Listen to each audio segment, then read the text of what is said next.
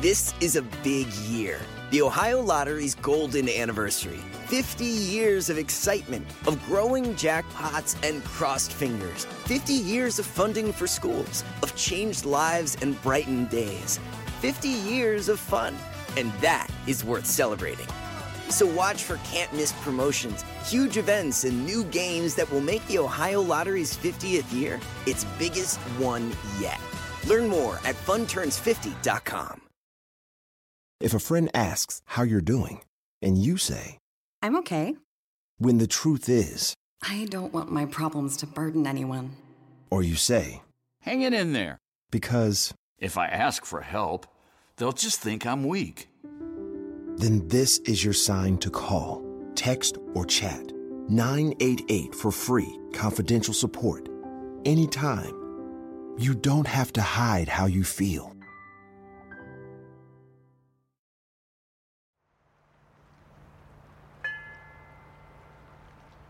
The announcement was written in bold letters across the front page of the Burlington Free Press.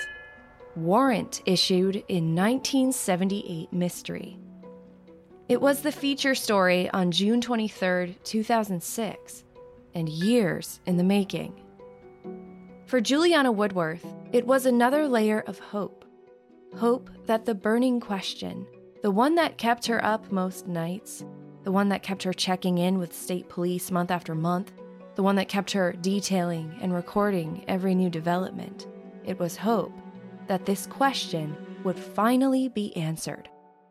But for a devoted sister desperately waiting for closure, the closer she seemed to get, the more unanswered questions there were. And nearly 40 years later, she was still asking the same thing. What happened to Grace and little Gracie Reapp? I'm Kylie Lowe, and this is Dark Down East.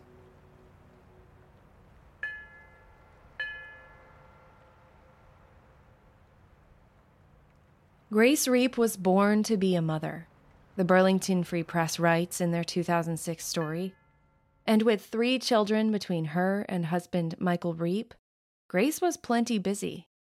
The two married in Connecticut in 1965 when she was just 19. Michael was 20. Not long after their wedding, they moved out to Oklahoma, where they had their first son, Brian. By 1970, they moved back to Connecticut, where Patrick, their second son, was born, and just 3 years later, Gracie Noel. In 1975, the young family was living in Jericho, Vermont, where Michael was hired as an air traffic controller by the Burlington International Airport. The Green Mountain State made the perfect playground for Grace, the boys, and little Gracie. She enjoyed caring for the children, Juliana Woodworth, Grace's older sister, told the Burlington Free Press, quote, taking them on picnics and hiking Mount Mansfield. She was a jolly person, so full of fun.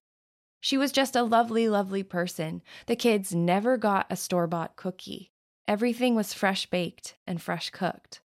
Those kids were her life. End quote. But while Vermont living seemed like a fairy tale from the outside, Juliana knew that inside the Reapp home, a different story was playing out. Michael was unstable and temperamental, and Grace bore the brunt of his anger and abuse. In the fall of 1977, according to a timeline Juliana compiled, Michael disappeared, leaving a note for Grace stating that he was going to work undercover for the CIA. But not more than a week later, Michael called Grace crying and begging to return home. Grace agreed. The airport offered Michael his job as a traffic controller back under the condition that he receive counseling. Based on Juliana's timeline, which was once posted on Juliana's website, that winter passed without much significance for the Reapps.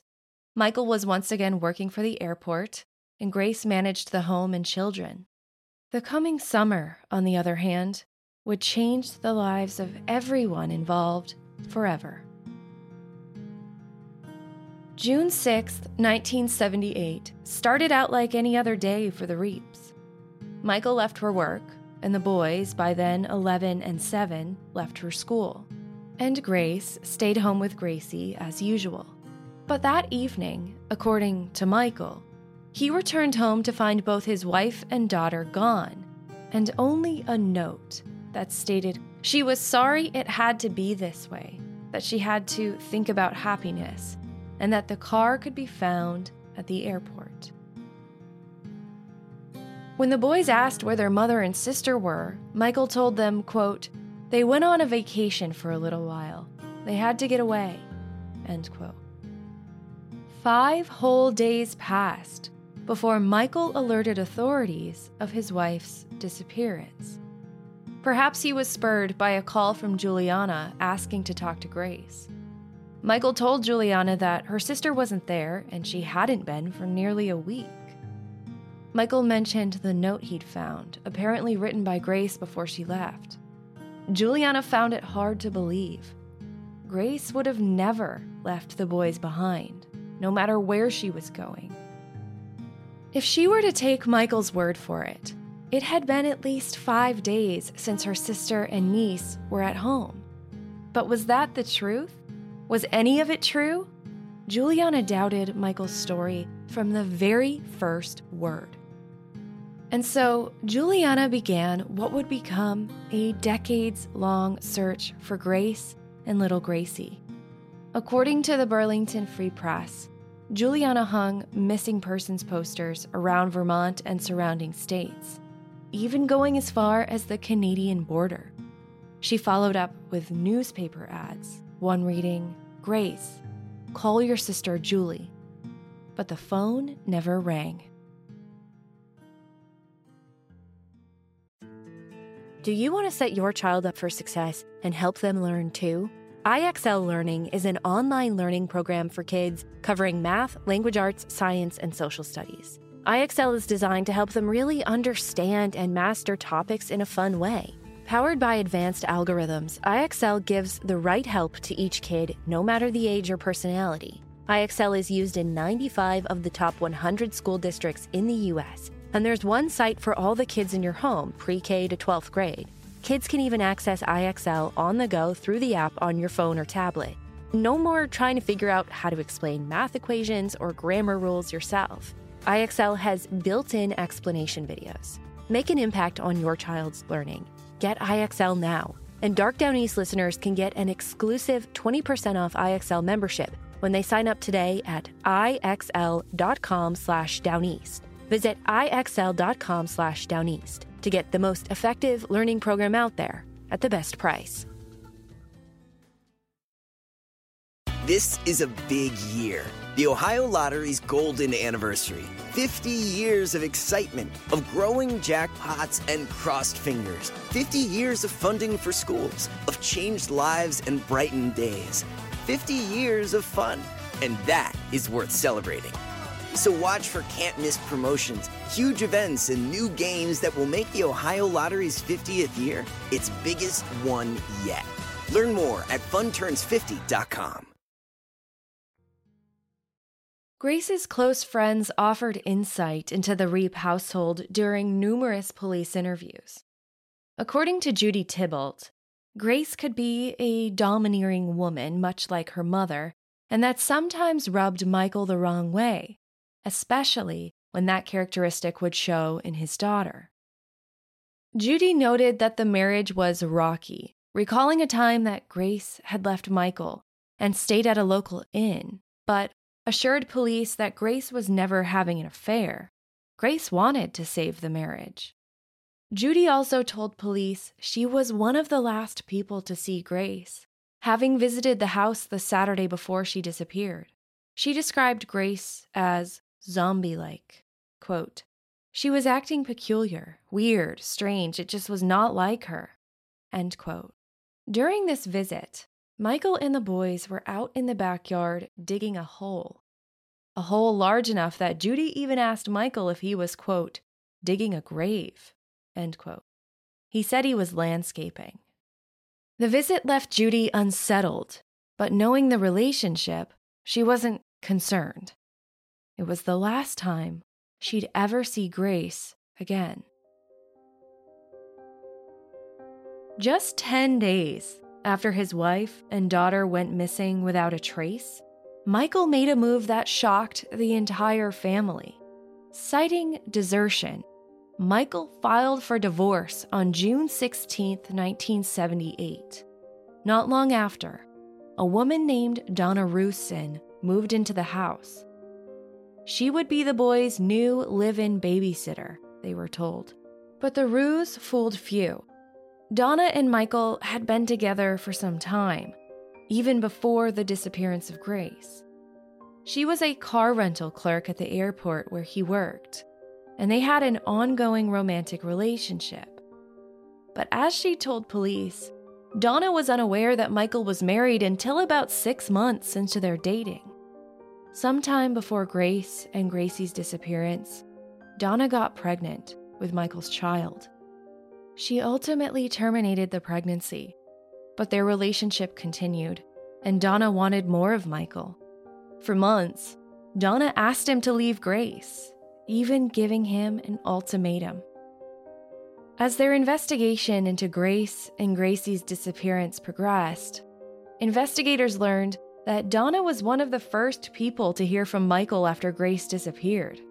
She was somewhat taken aback when Michael called her, to use her words, blubbering. Quote, "He said that his wife Grace has left him, and that she has also taken their daughter Gracie."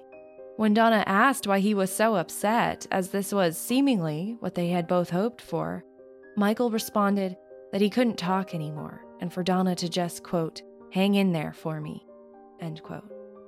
When police initially interviewed Michael, they didn't sidestep their doubts. In their interview with him, it was acknowledged that they weren't looking at this as a simple case of a wife leaving her disgruntled husband. According to police, Michael was advised that they believed the circumstances of Grace and Gracie's disappearances were suspicious, that they believed the mother and daughter were the victims of foul play and are dead.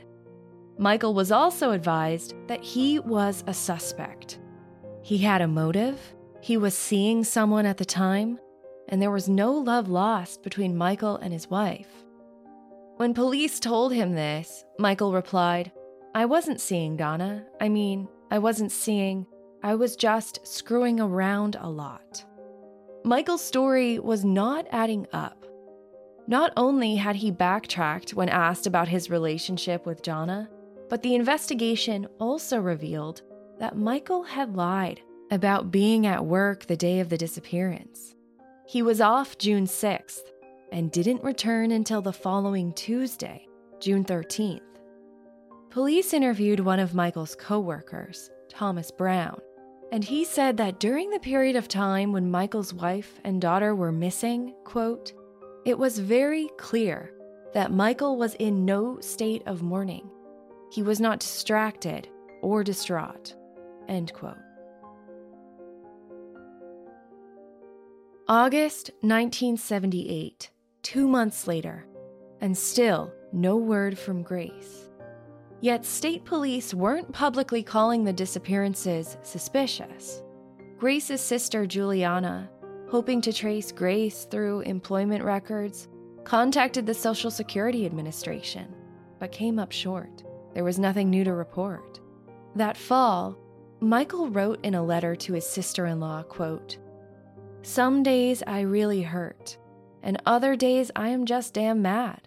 I have to tell myself that Grace and little Gracie are happy and getting along, but I would give anything I own to just talk to them, even on the phone for 2 minutes," end quote. The following autumn, after his divorce from Grace was finalized, Michael and Donna were married. Swing into Seaside Golf in Ocean City, Maryland. Play like a pro at 17 championship courses designed by golf legends like Jack Nicklaus and Arthur Hills. Tee off on sweeping vistas at Eagles Landing. Savor the coastal views of Lighthouse Sound. Or see why Ocean City Golf Club is considered one of the Mid-Atlantic's finest fairways. Whether you're sneaking in a quick round on a family vacation or going all in on a golf getaway, fun is always in play at Ocean City, Maryland. Plan your trip at OCOcean.com. If a friend asks how you're doing, and you say, I'm okay. When the truth is, I don't want my problems to burden anyone. or you say, Hang it in there. because, If I ask for help, they'll just think I'm weak. then this is your sign to call, text, or chat 988 for free, confidential support. Anytime. You don't have to hide how you feel.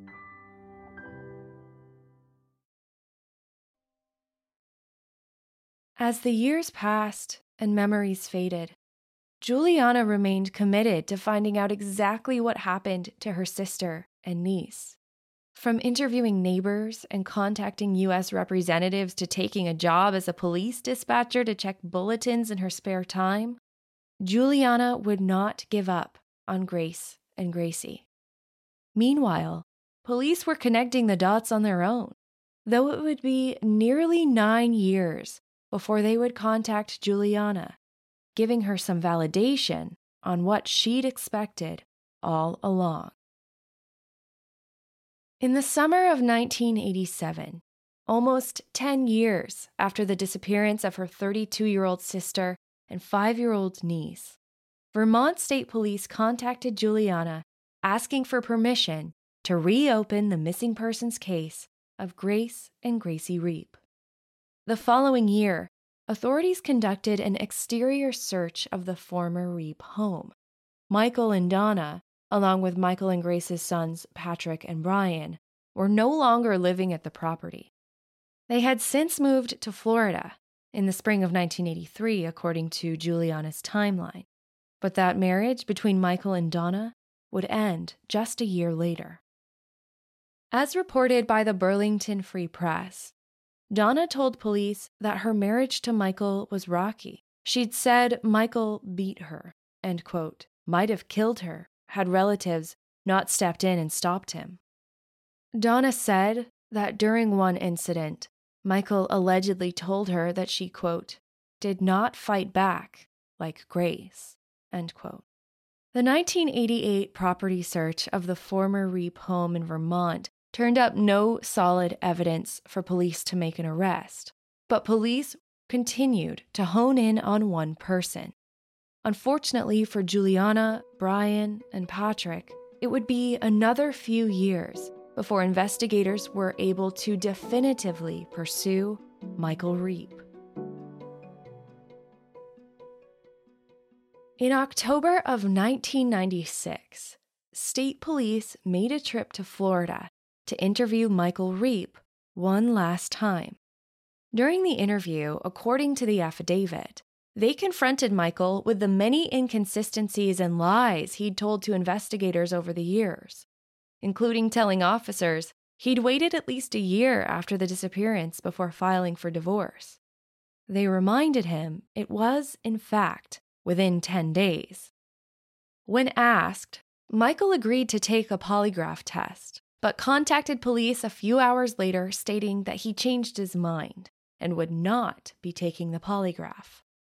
Meanwhile, back in Jericho, Vermont, police were conducting an extensive search of the Reapp's former home, using ground-penetrating radar and cadaver dogs, along with FBI and state police assistance. They tore up flooring and scoured nearly 10 acres of the property. When a local Florida reporter called Michael Reapp to question him about the search of his former home, Michael was completely caught off guard. Michael's then-wife, also named Donna, later told police that Michael was upset and sick after the call with the reporter and left home without saying where he was headed. He wasn't just out getting some air. Several weeks passed with no sign of Michael Reapp. Brian Reapp, Michael's son with Grace, filed a missing persons report.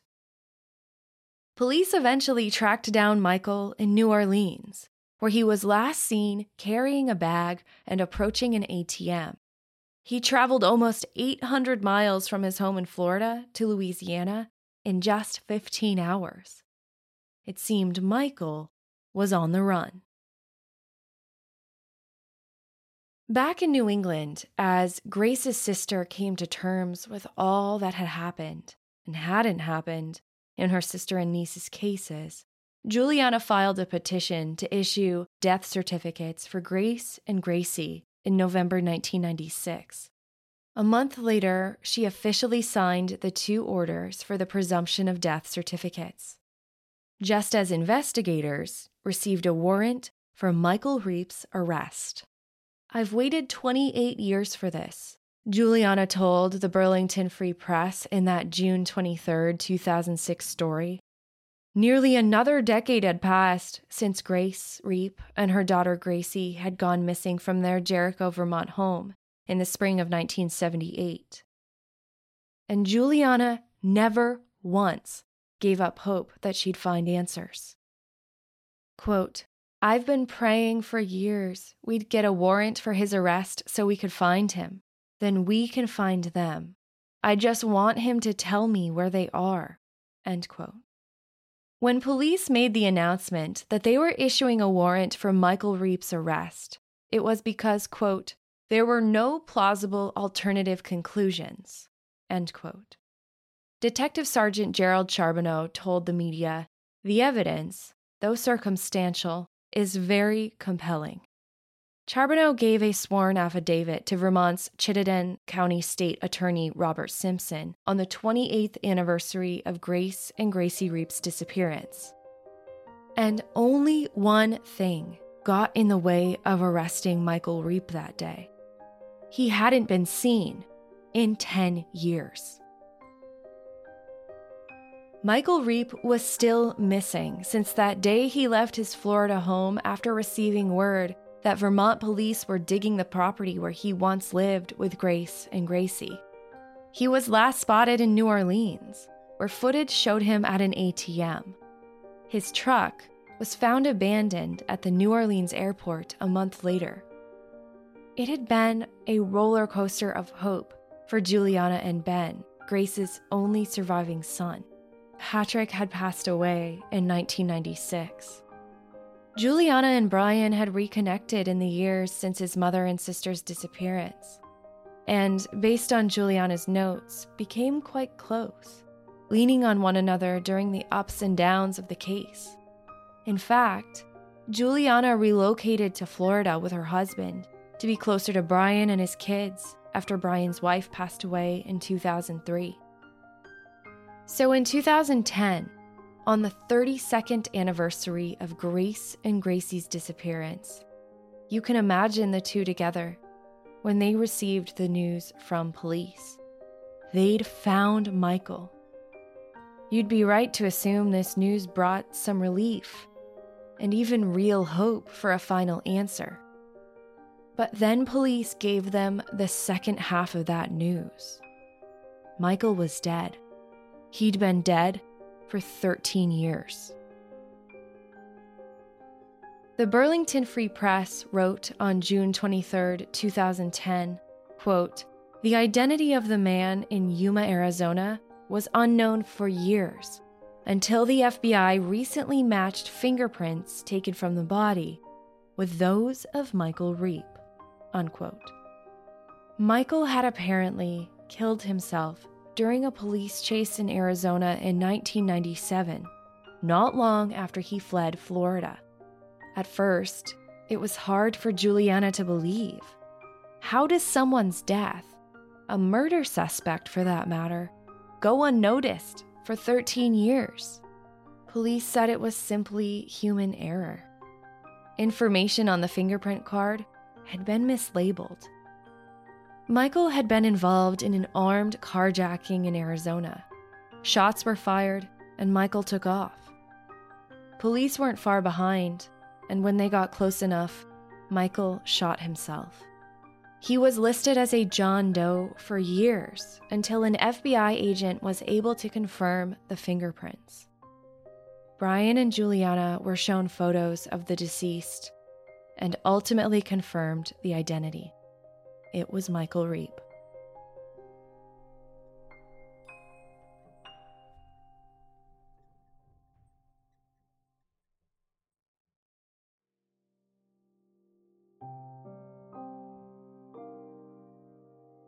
It's now been over 40 years since Grace and Gracie Reapp were murdered.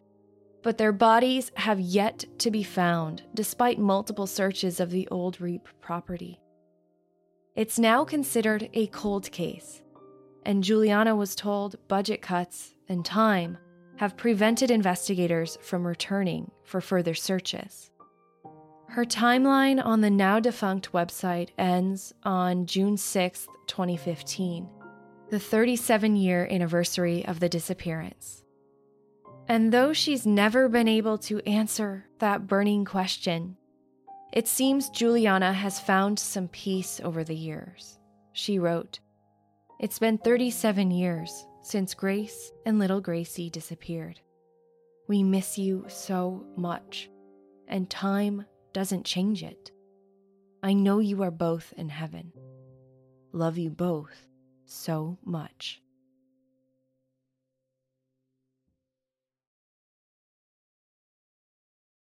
In September 2013, Florida papers flashed similar headlines. Husband suspected of killing wife dies before standing trial. It was a big story and a seemingly unfair conclusion to a long, cold case murder. It happened in 1988. A man told police he and his wife were victims of a kidnapping, and that the kidnappers had forced him to drive to a rural area where they restrained him and murdered his wife. The case went unsolved for years, until it was reopened by the Cold Case Unit in 2010. And just like that, newly discovered evidence pointed to the man himself as the killer. His name was Benjamin Reapp, Michael Reapp's father. Thank you for listening to Dark Down East. This episode was researched and written by Olivia Gunn, with additional writing and production by me, Kylie Lowe. Source material, including original affidavits and more sources, is listed at darkdowneast.com. Be sure to tap follow on Apple Podcasts if you love listening to Dark Down East. And if you're there, leave a review or a star rating. It's the easiest way to support this show and the cases I cover. Follow along on Instagram at darkdowneast and on Twitter at Maine True Crime. Thank you for supporting this show and allowing me to do what I do. I'm honored to use this platform for the families and friends who have lost their loved ones, and for those who are still searching for answers in cold missing persons and murder cases. I'm not about to let those names or their stories get lost with time. I'm Kylie Lowe, and this is Dark Down East. Spectrum One is a big deal. You get Spectrum Internet with the most reliable internet speeds, free advanced Wi-Fi for enhanced security and privacy, and a free Spectrum Mobile Unlimited line with nationwide 5G included, all while saving big. For the big speed, big reliability, and big savings you want, get Spectrum One. Just $49.99 a month for 12 months. Visit spectrum.com/big deal for full details. Offer subject to change. Valid for qualified residential customers only. Service not available in all areas. Restrictions apply. Here you are, BPMs high, sweat dripping, body moving, tongue panting. You're working hard, real hard, and you're thirsty. You need vitamins, nutrients for peak performance and energy. And your plants do too. Aw, I mean, just look at the little guy. Water-soluble plant food from Miracle Grow is full of essential nutrients. Just a little scoop into your watering can and boom, instant feeding and bigger, more beautiful plants. It's kind of like a sports drink for your plants. You may have to suffer from heat, but your plants do not.